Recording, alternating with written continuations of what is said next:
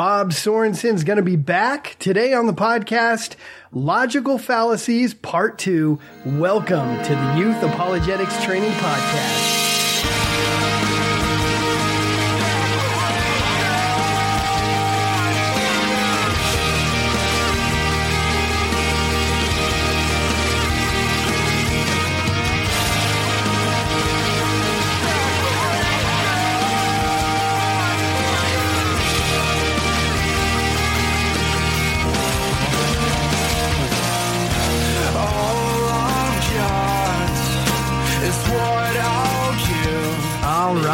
Well, Bob, welcome back to the Youth Apologetics Training Podcast. Well, you learned something last time, didn't you? That this old cowboy here, I got a mouth on me and I ain't afeared to use it. And boy, did I talk. Yeah, so picking up where we left off last time, well, actually, you mentioned before we started today that you had a few things you want to talk about right away, so yeah, fire away. Yeah, I'm not clear on what we did cover last time, and because we wound up talking before and after quite a bit too. But I wanted to say that there are people who want to tell you what to think, and I learned and agree with other people that we want to tell people how to think and to equip Christians to use critical thinking skills. Now, people need to learn how to look at assumptions and assertions and see if somebody's saying anything factual. They'll come along and just make a remark. Think, okay, is that a fact? Is it true or just an opinion expressed as a fact?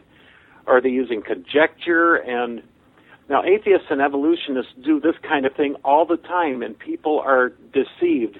They think evolution's proved, and they've been manipulated into thinking that. And another problem is that too many people, quote, think with their emotions, and they're subject to emotional manipulation. And they'll wind up thinking, oh, I reached this conclusion by thinking it through. And actually they were tricked into it. And for that matter, we have so many false teachers in these mega churches and things, or just small neighborhood cults or big cults. And a lot of it is emotional appeal. And they're going to say things that may make people feel good, make them think they're important. You're a part of the one true church, TM.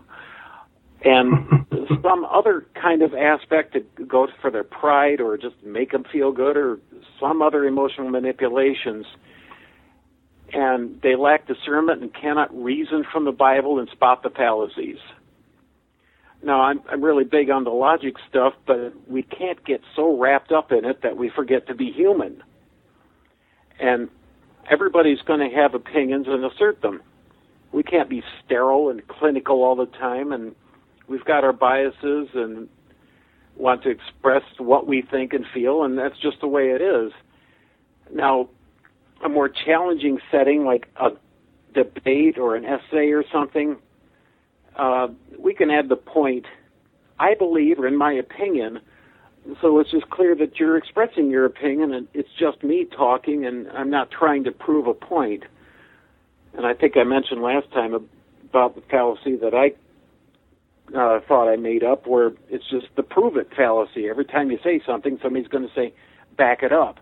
We can't have a conversation. Also, I mentioned that I'm a presuppositionalist, but that handle is misunderstood. We use evidence, and evidentialists, people who rely mostly on evidence for their arguments, they do use presuppositions. But the difference is, I refuse to put God on trial and let the wisdom of the mighty atheist, let him use in his fallen wisdom to decide if God exists and is worthy of worship. Well, the Bible makes it clear that they are at enmity with God, and they hate him and they hate us. Basically, they hate God in us. You've interviewed some people that I really admire.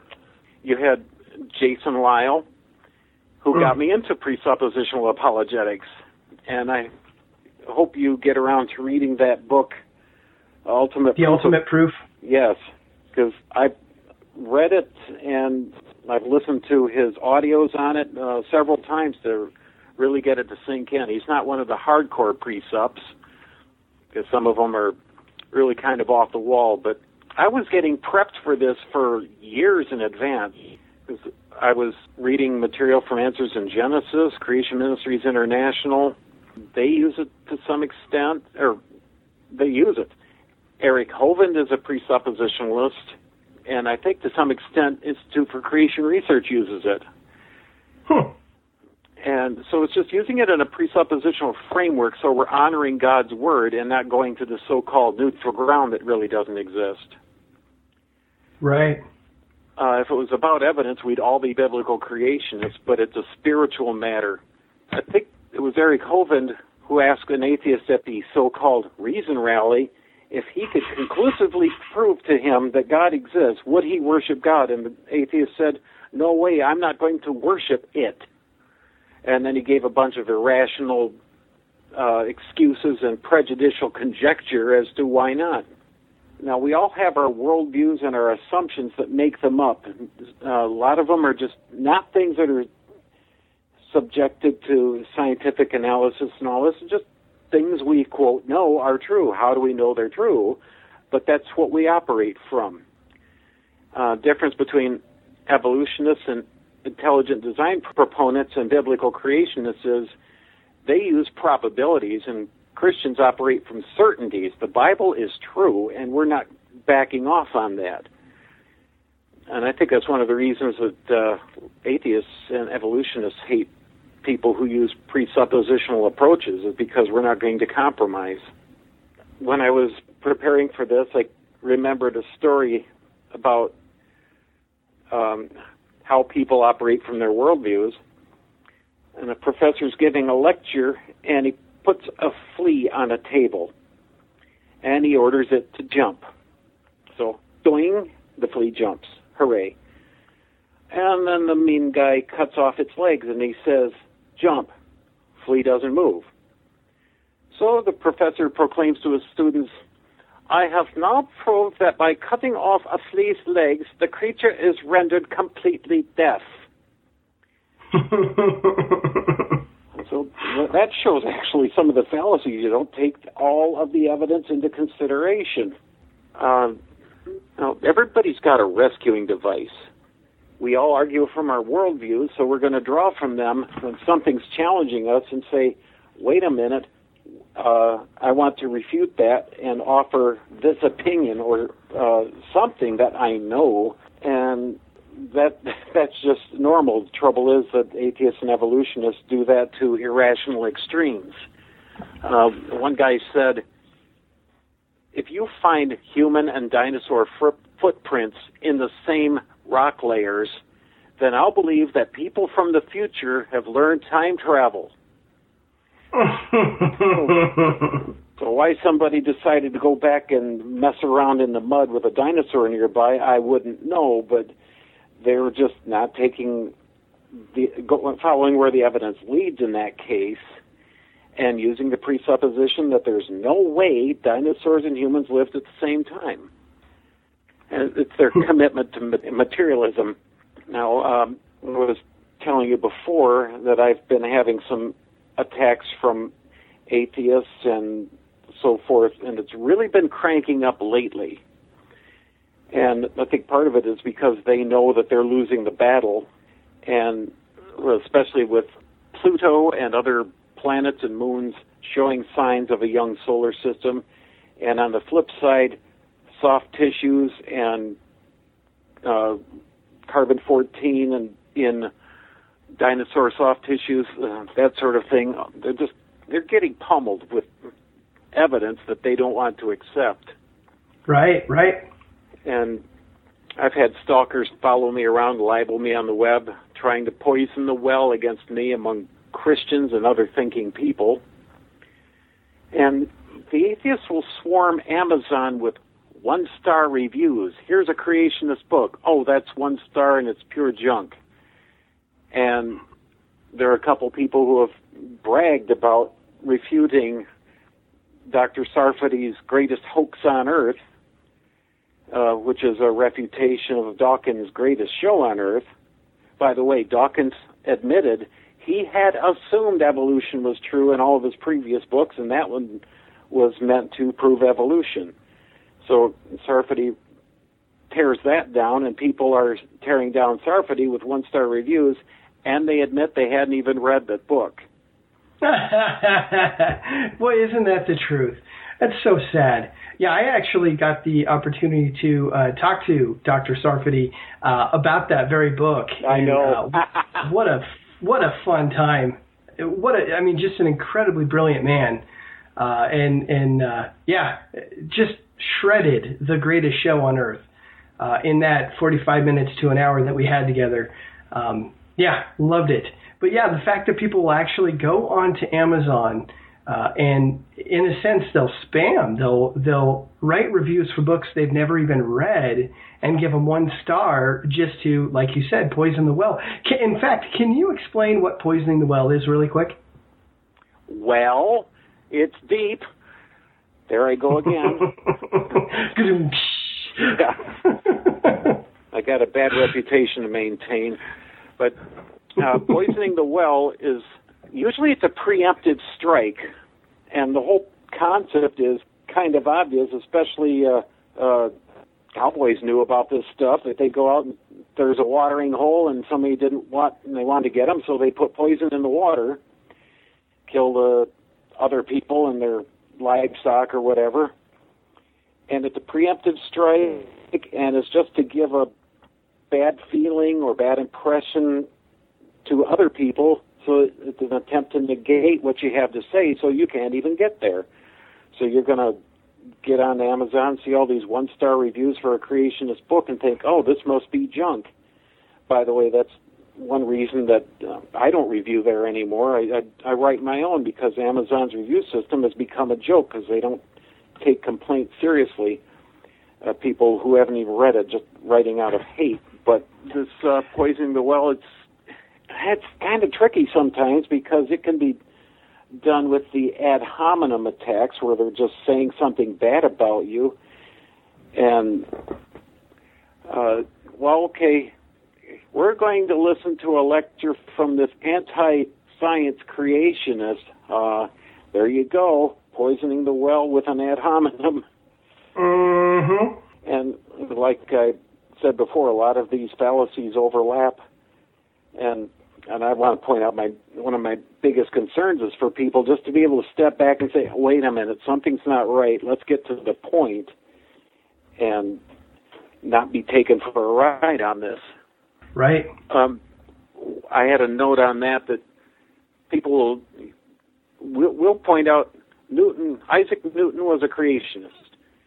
And they'll come up with, well, Newton was not a Trinitarian and he was into the occult, therefore his creationist views are negated.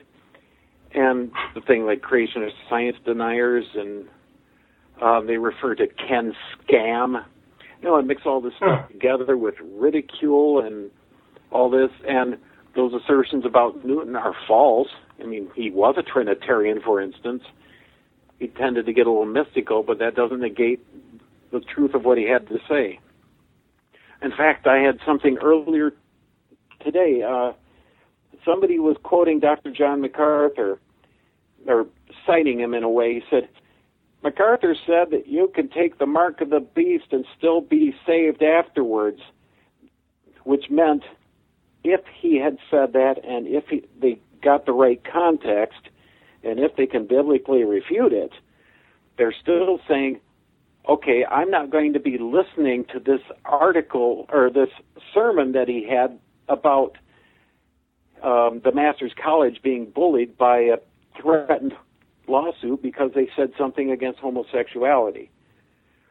So they're using this particular doctrinal point that may or may not be true to poison the well against MacArthur, and they're not going to listen to anything he has to say. Right. Yeah, that blows me away. And yeah, that whole thing with John MacArthur, and in fact, I've heard Brandon House make very similar comments, Jimmy DeYoung, this idea that you can get the mark and still potentially be saved. Yeah, that is kind of scary. That's really heated up the internet quite a bit. I see where they're coming from, because the scripture does say if you get the mark and worship the beast, then you're in deep trouble. So they're saying, well, you have to do both. I hear what they're saying, but it is a little nerve-wracking. I think MacArthur said that they have to, people get the mark. It may be in theory possible to still be saved, but they're not likely to want to be, because they're going to have that kind of a mindset. So in a way, right, it's not worth it. Right. I mean, I suppose, and I don't know. I really don't know.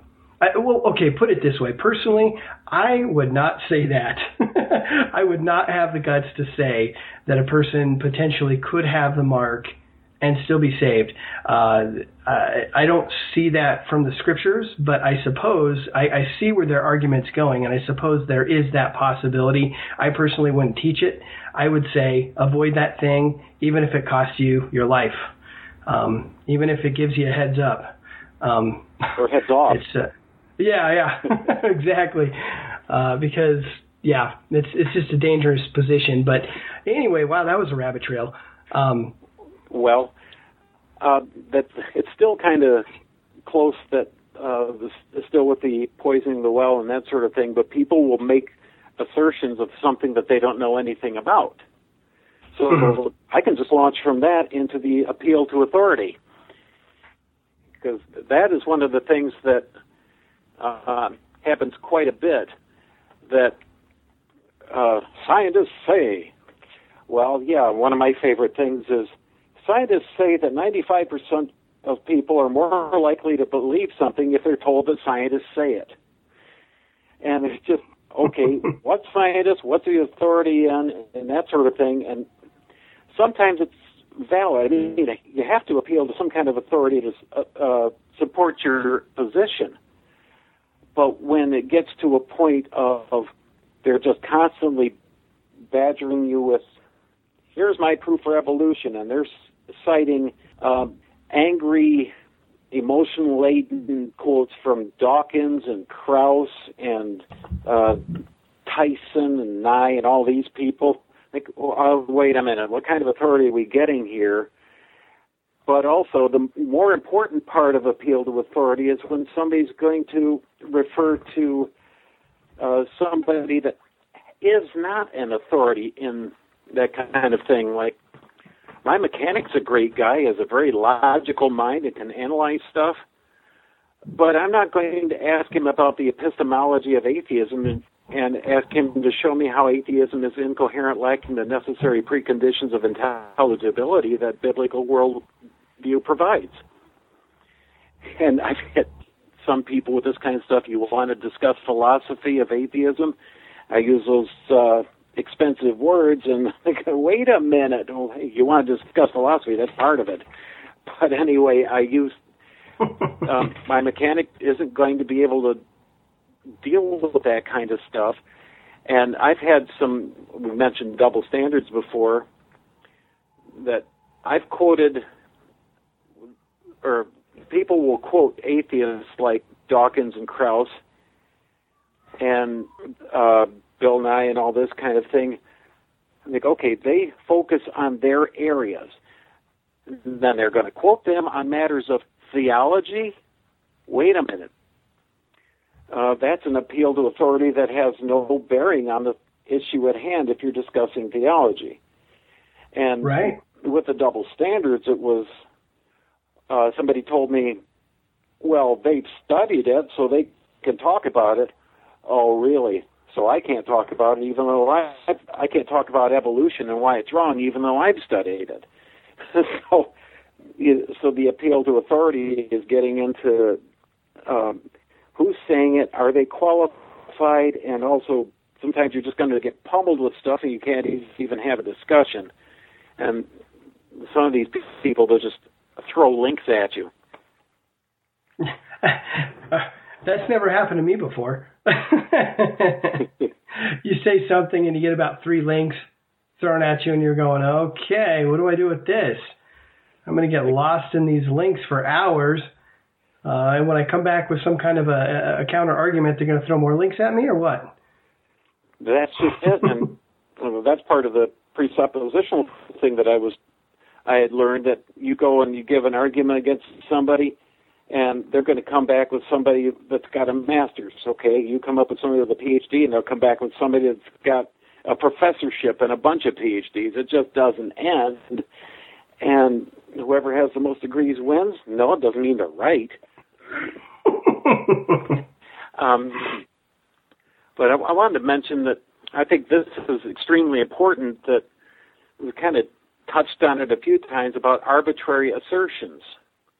Mm-hmm. If people will just say something, just flat out, one of my favorites for hating, and I try not to use the word hate lately, but I do hate this one, and that's the Bible is written by a bunch of ignorant goat herders. And when they write that, I can hear it in a cartoon voice. It was written by ignorant goat herders, Loey. Yeah, sure, Skippy. But when somebody comes up with these kinds of things, or there's no evidence for Genesis or the global flood, but they're assuming evolution's a fact, and just, okay, no evidence that Jesus existed, that all of Christianity was borrowed from pagan mystery religions. Back up your claims. They want to keep us on the defensive and running for our lives and scared and intimidated. They're bullies. We can just stop them in their tracks and say, can you back this up? Now, some of the evidence for the pagan mystery religions, even some atheists have been angry about this and said, would you guys cut it out? You're not even using anything resembling source documents, and the Christians who are looking it up and checking the refuting our claims are making us look silly. So that's one of the keys for a faulty worldview. It's full of arbitrariness. Mm-hmm. So that's just something that I've really big on. If they want to put us on the defensive, just turn it around. You make the claims, they should back it up. A part of that is what I used the words before, prejudicial conjecture. Somebody's got an opinion, and it's got a slant to it. It's negative, just like the ignorant Bronze Age goat herders thing. And it's nothing. They have not done their homework. Very seldom do these people do it. And they have an opinion, they're going to express it whether you like it or not. And now they're assuming, like, for instance, I read an attack on Ian Juby, and by the way, by the time this airs, my link to your 4 interviews with him on the Ham and Nye debate is going to have posted. They'll admit that Ian Juby is intelligent. No kidding. Oh, yeah. He's smarter than the rest of us stupid, dumb creationists. But since he's intelligent and saying things against evolution, therefore he's a liar. Okay. It's prejudicial conjecture and a little poisoning well and a little ad hominem there. And they put it forward as if it's a real fact. But these people don't get their information about creationists and Christians they get their information from anti-creationists and atheist sites who are going to tell us about what we say and think and believe. But they don't go to the source. Now, Aaron Ra is a hero to misotheists, but he's actually dreadful at logic. Ian Juby, again, he took him to task and refuted a bunch of things that he had said, and it's in a video that Ian did. And Aaron Ra made a whole bunch of claims, didn't back any of them up. But because these atheists admire him so much, they were going with it and just saying, oh, look, Aaron Ra says, Aaron Ra must know, and this must be a fact.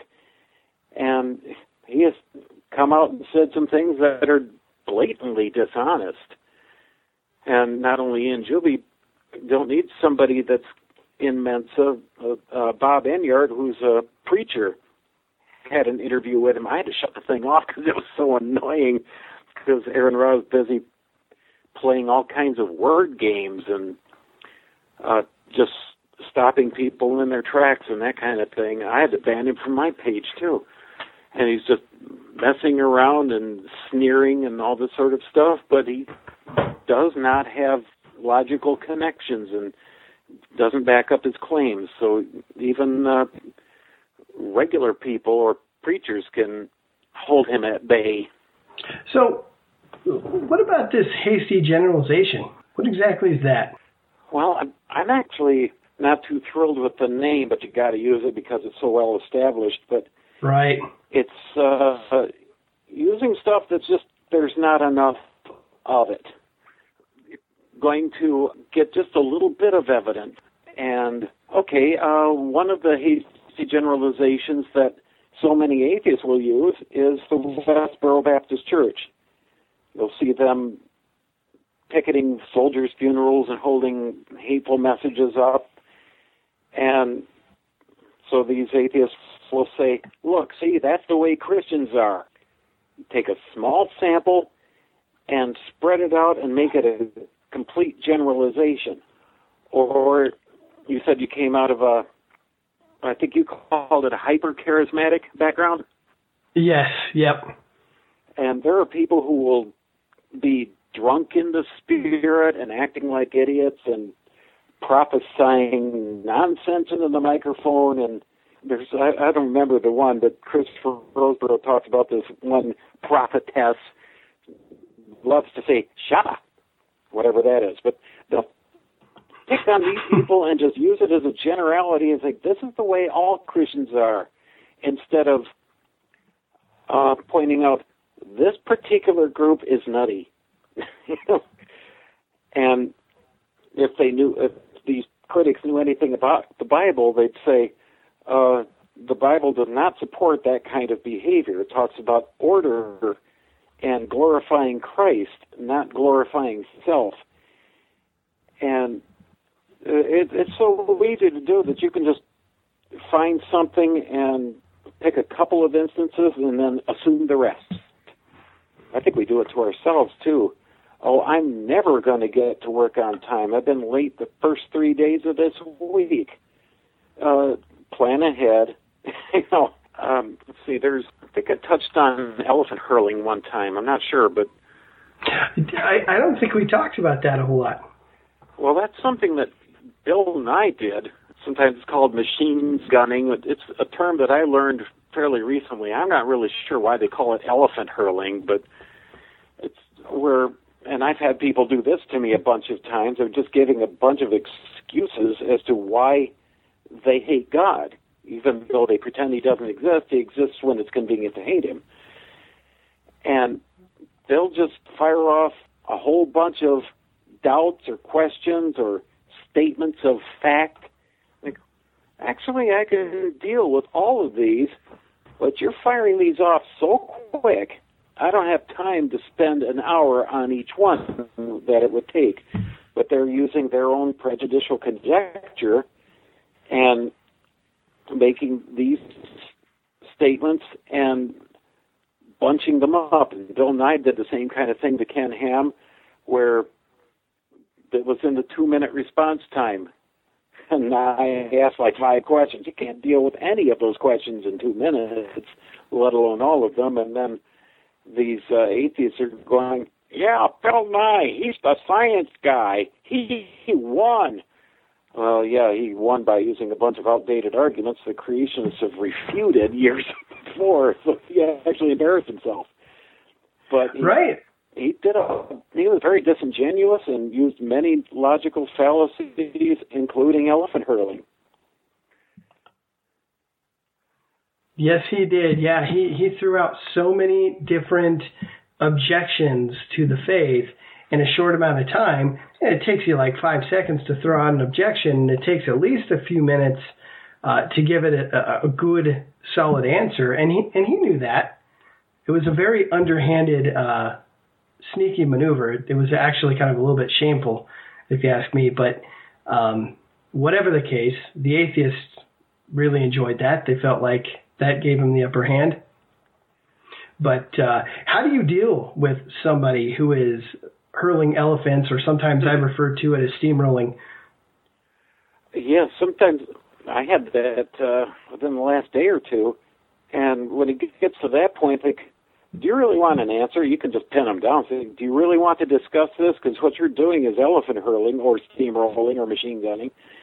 And pick one and we can discuss it. Or sometimes, especially when they have such a sneering attitude and loaded terminology, like, how can you stupid creationists believe something as ridiculous that the earth is 6,000 years old and your magic man in the sky made everything in 6 days? Like, I'm going to cut you off right there, because it's obvious you just came along to mock and ridicule. But other times, narrow it down. If you want to talk, okay, we'll do one thing at a time, if you got time. I heard somebody was in one of these Pal Talk chat rooms, which I'm not familiar with it, but I guess you can literally, it is a talk thing. You can use voices. And he'd get ganged up on by atheists, and he says, okay, pick one to be a spokesman for you, and I'll deal with this one, but I can't do everybody and all of these questions at once. And I think that's a good approach. It's just make them narrow it down and just judge for yourself if they really want to talk or if they just want to make noise. Because I've given people some responses. I had a long engagement on one of my older weblogs, Stormbringer's Thunder, with an atheist, and he kept on going back and forth, and this went on for several days.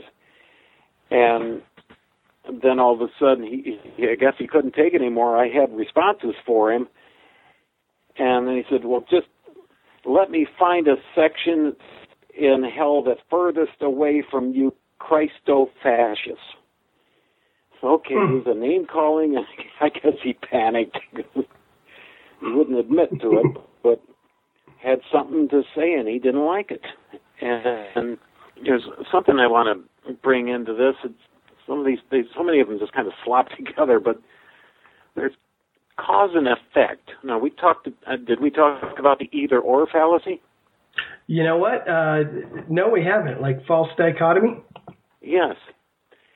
Yeah, go ahead. Yeah, I don't think we talked about that. One sounds like some kind of pharmaceutical product, bifurcation. I think that's a term that Jason Lyle uses. And that's just, first of all, either or. There are only two choices, and I was hit with this again today, that if you leave my comment standing, it will mean that you're willing to admit that I'm right. If you delete my comment, then you will prove that you're a liar for Jesus. Now, I'm restating it, but I ran into that kind of thing again. It's an either-or thing. He will not allow us to post our comments on a page or a site because he's afraid of our truth. And there are only two possibilities in there, and they're leaving out the possibility of the third, which is your comment was deleted or you are banned, not because of truth and not because of fear on my part, but because you're an obstreperous twit. Just loaded terminology like a previous example I used, and assertions and ridicule. I even have one of these memes. It's funny, the word meme. It's just caption picture, and it was based on a term that Richard Dawkins coined. And I don't think it's true. I mean, I don't think it's correctly named if they go and look it up. But I had a caption picture that said, not Bad Luck Brian, but Scumbags something. They've actually named several of them. And this guy is saying, gets banned from a creationist site, and then goes and tells his friends, I owned those creationist Bundys. So they get banned for good reasons, but there's the either or right there. He didn't tell the real reason that was going on.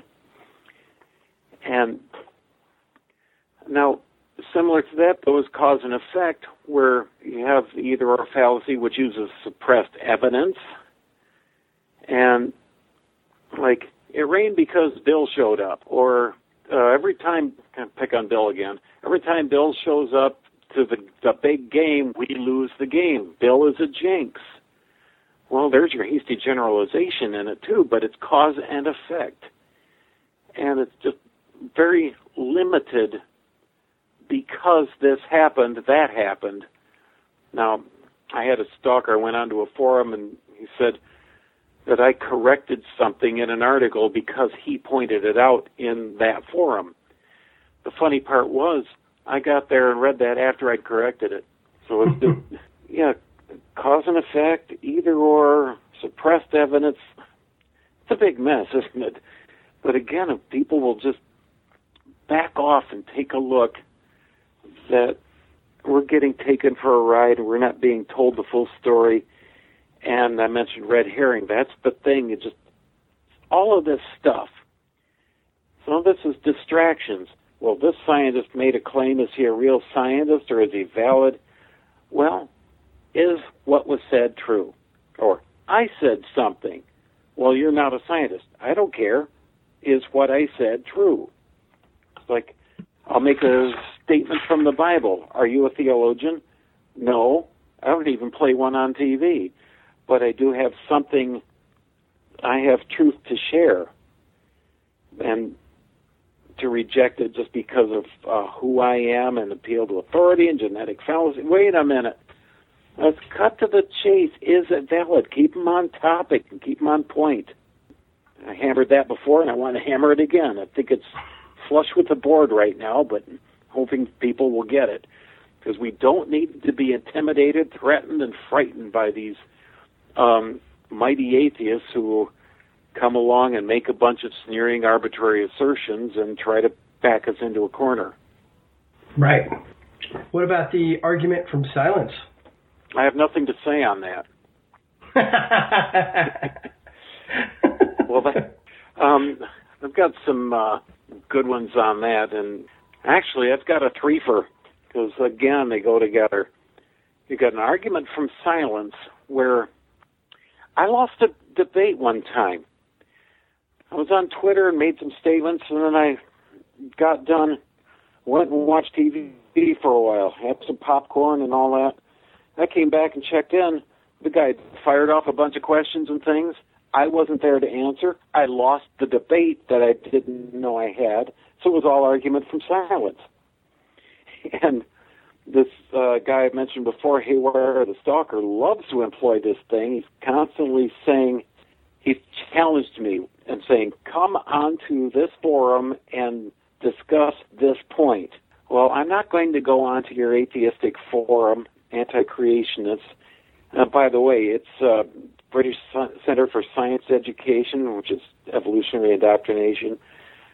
He hates, so he says, censorship. And yet, the whole purpose of that organization is to censor creationism. So I just have to show that double standard. But the argument from silence was, if I didn't come on there and deal with the whatever he wanted dealt with, therefore I'm admitting that I'm lying or wrong or something. And you're just putting words into somebody's mouth or saying, victory is mine, like Stewie Griffin. And they're just, it's what it doesn't. Okay, I used to use a form of it myself. The Bible does not say that there are no intelligent life forms elsewhere in the universe. It doesn't explicitly say that. Therefore, there may be. Well, I didn't have a good handle on my theology, and I have left that position. There are other theological reasons to believe that there is no other life in the universe. No need for that now, but it's just I used an argument from silence myself on that. Now, related to that is the argument from ignorance. And I posted something about the spiral arms of the galaxies, that the way they're going, they should just fly apart and disintegrate and not have any kind of structure or order to them. And I actually took a screenshot of this. Somebody came along and said, "What? I've never heard of this, and I've read lots of astronomy books." Well, if you'd followed the link I posted that was written by an astronomer, then you'd see where it came from. But just, I've never heard of it, therefore it's not true. And a third one now, I said it's a threefer, incredulity or outrage. I hate God because he flooded the world at the time of Noah and only spared 8 people. Therefore, the Bible's false. Or there are different kinds of outrage. They're just mad about something, or it's just too amazing to fathom, so it's not true. And all three of these, silence, ignorance, and outrage, they all come down to some of the same thing. It's just people not wanting to deal with the thing, and you have to stop them and say, "No, wait a minute, do you want to take this a little bit further and actually look at these topics?" Now, I don't know where we're at on time, but I know you had a couple of things that were not exactly fallacies you wanted to discuss, so where are we at? Well, let's see. We're about 40-some minutes. We got a little bit of time. What about a category mistake? Yeah, that's category mistake, category error. In a sense, you could say it's mixing apples and oranges. You're comparing things that should not be compared. Now, one of the best ones is, give me scientific evidence for the existence of God. Wait, scientific, material, man-made theories and practices to use the scientific method, whichever method you prefer. God, spirit, outside time and space, creator of everything, including time and space. So, how are you going to test for the existence of God using material scientific means? It's not happening. You can't put the two together. Now, we have evidence for the existence of God, and we also know that the Bible says that God exists, and there really is no such thing as an atheist because they suppress the truth in unrighteousness. So when people are going to start making these kind of errors, they'll just start bringing out some of the gospel, because the bottom line is it's a spiritual problem and not intellectual. But category mistakes kind of fun to point out, and I think the most common one is trying to use material means to express non-material, like lab equipment to detect for God, or scientists have been trying to find where isolated parts of the brain and stuff, where is the soul? I mean, they're doing some scientific research on this. Where is the soul? And where do you find ethics and logic? You're not going to find the logic gland. Or, hey, look, right there, behind this gland, that's where the soul resides. No, it doesn't happen that way. They're using material and immaterial. And by the way, I'm not too fond of immaterial because it has two meanings, as in immaterial as in it doesn't matter, or it's not physical. Sort of like some of these supernatural shows, Ghost Hunters.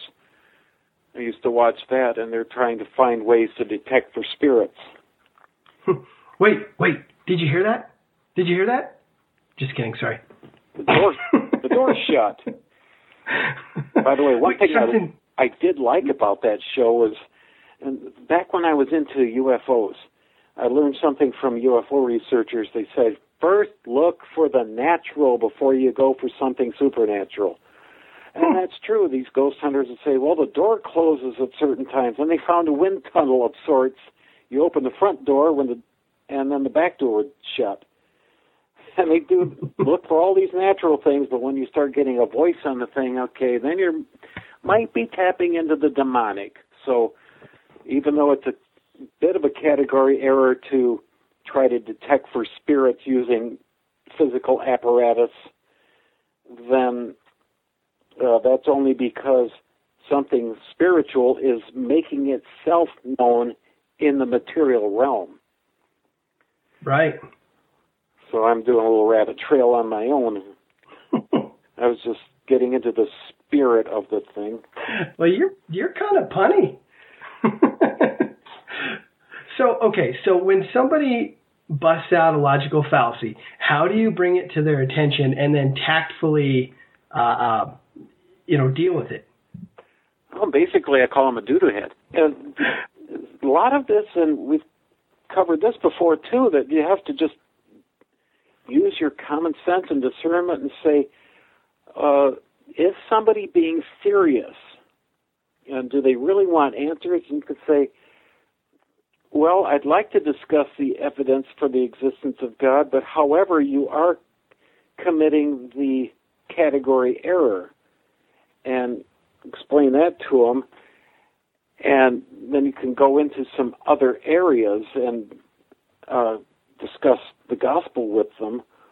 Or if somebody's going to say, if most of these things are mean-spirited and do an ad hominem and poison the well and appeal to ridicule and 4 or 5 others, I think it's time to just move on because you don't want to discuss stuff. But if somebody's just doing something, you can choose to let it go because it's really not that important.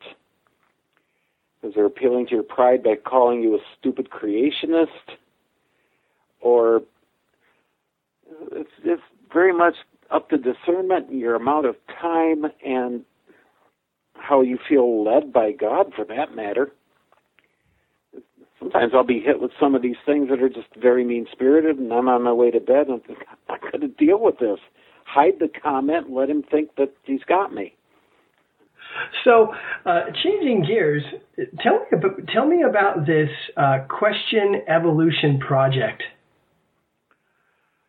Okay, that started out with, in fact, if you go to the Question Evolution campaign area of creation.com, my comment's the second one down there. They had just launched this thing, apparently, and I said, somebody should start Question Evolution Day.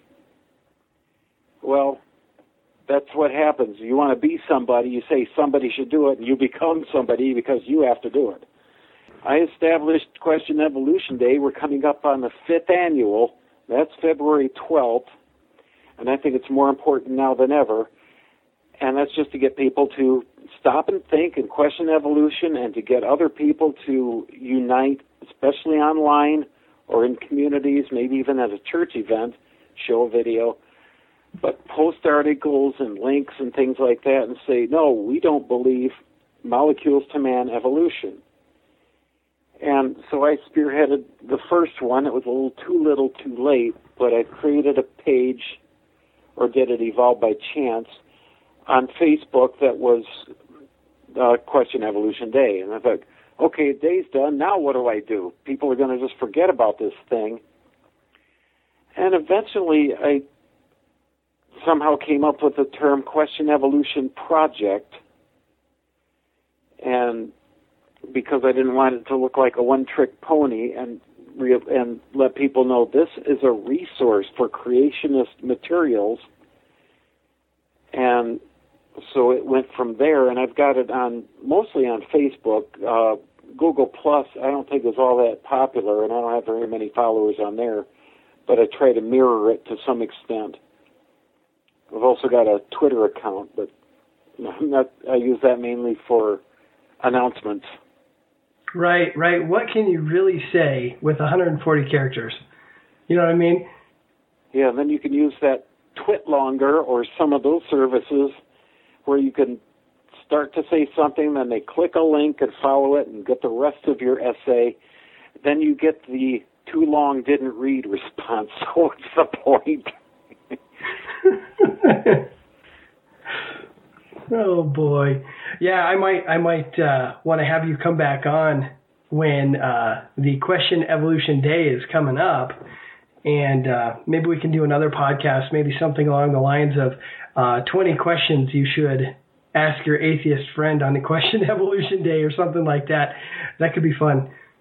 Well, we'll see how it goes unless you get a bunch of letters and things saying, "Hey, this guy stinks on ice. Don't have him back." And you're going to go, "Yeah, okay, you're right." I highly doubt that. Well, but now that you said it, if they like my cartoon voices or something. Oh, man. Yeah, now that you said it, though, I'm sure somebody's going to say something just to mess with me. But, okay, so Piltdown Superman. Your website, piltdownsuperman.com, or is it .org? I forgot. .com. .com. What's up with that name, first of all? Where in the world did you come up with Piltdown Superman? And what's up with that website? Well, you don't see his picture much on there anymore, but the mascot is the Piltdown Man, which was a fraud. In fact, I just finished doing a post about that. That was pure fraud, established in 1912. Oh, look, we found definite proof of a link between humans and apes. And it fooled the scientific establishment for 40 years. There were some doubters, but they were shouted down. And pure fraud, people bought into it. People were willing to resort to fraud to prove evolution. Or for that matter, there are evolutionists who have said flat out, it's okay to use fraud as long as, or we lie to the students or whatever, as long as we can get them to believe in evolution. So I used, there was a song by the late great heavy metal singer Ronnie James Dio. He had a song called Sunset Superman. Like, that's got a nice rhythm to it. So, and I just plugged in Piltdown Superman, and I using this as a reminder of how evolutionists have been fooled by fraud, and they're still being fooled by fraud or conducting bad science even today. Mm-hmm. Mm-hmm. Well, it's funny, too. When I was growing up, Piltdown Man had been shown to be a fraud long ago and far away, but it was still in the textbooks. I mean, that was something that I remember hearing about in school.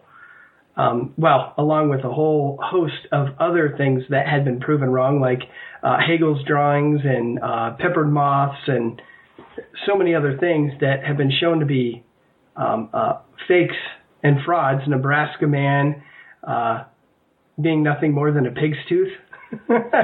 Yeah.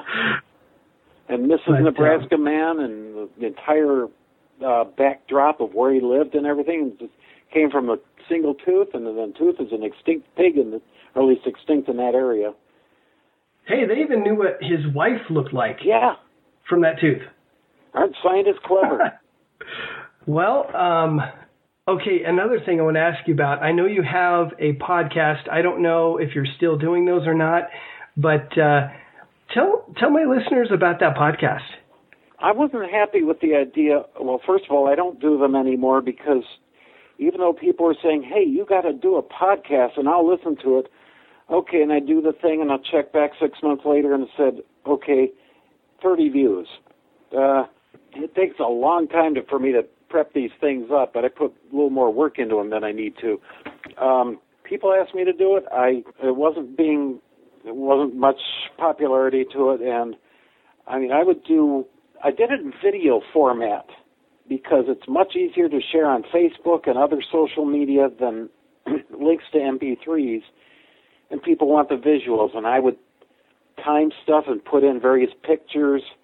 Sometimes I just have, there are some podcasts I've come across that are put up in video format, and it's just the logo of the ministry or site. That's it. Okay, I'm taking a cue from that, but I can't let it go with just nothing. At first I used to put them on MP3s and load them up separately, but people weren't downloading those, so I stopped that. But I had fun with that. I used them for logical fallacies. Here's a little jumping around. Piltdownsuperman.com. Go to the tab on the top for logical fallacies or logic lessons and click on that. It'll take you to my older site that existed before Piltdown Superman. In fact, I was far from the Lord when I started this. I was very backslidden, and I started Stormbringer's Thunder. And Stormbringer came from a song by, I think it was 1974. It was by Deep Purple.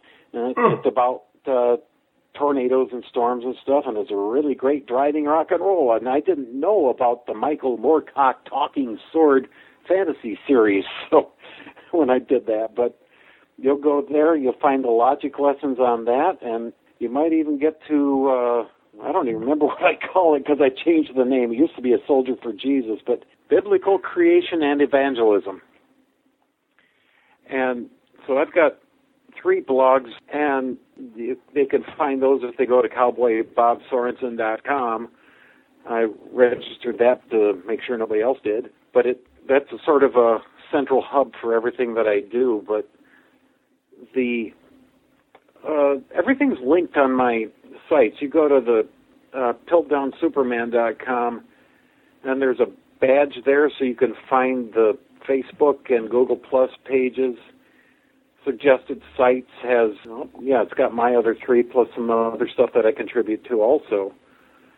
So, yeah, if people want to find my stuff, they can get to it. And there's also a link down at the bottom for contact me. It's not really a link because so spam bots can't get it. Contact, and I spell it out with the word @ in parentheses instead of the @ symbol. So, so you got the one site, Stormbringer, it is Stormbringer005 at .blogspot.com. Really, if you just go to piltdownsuperman.com, you can pretty much get everywhere from there. Whether you want to look at the logic lessons, and by the way, guys, if you want to check out these logic lessons, go to that piltdownsuperman.com website, and there's a link at the top right-hand corner for logic lessons, and there is quite a few in here to look at.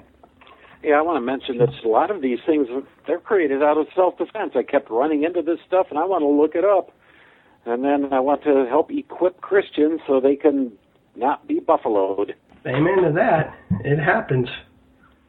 Well, cool. Bob, thanks for coming on the podcast. It's been an honor. It's been a blast. Well, it's been fun for me. I mean, I love to talk, especially if it's on something I'm familiar with. All right, guys. That was Bob Sorensen of his website, piltdownsuperman.com.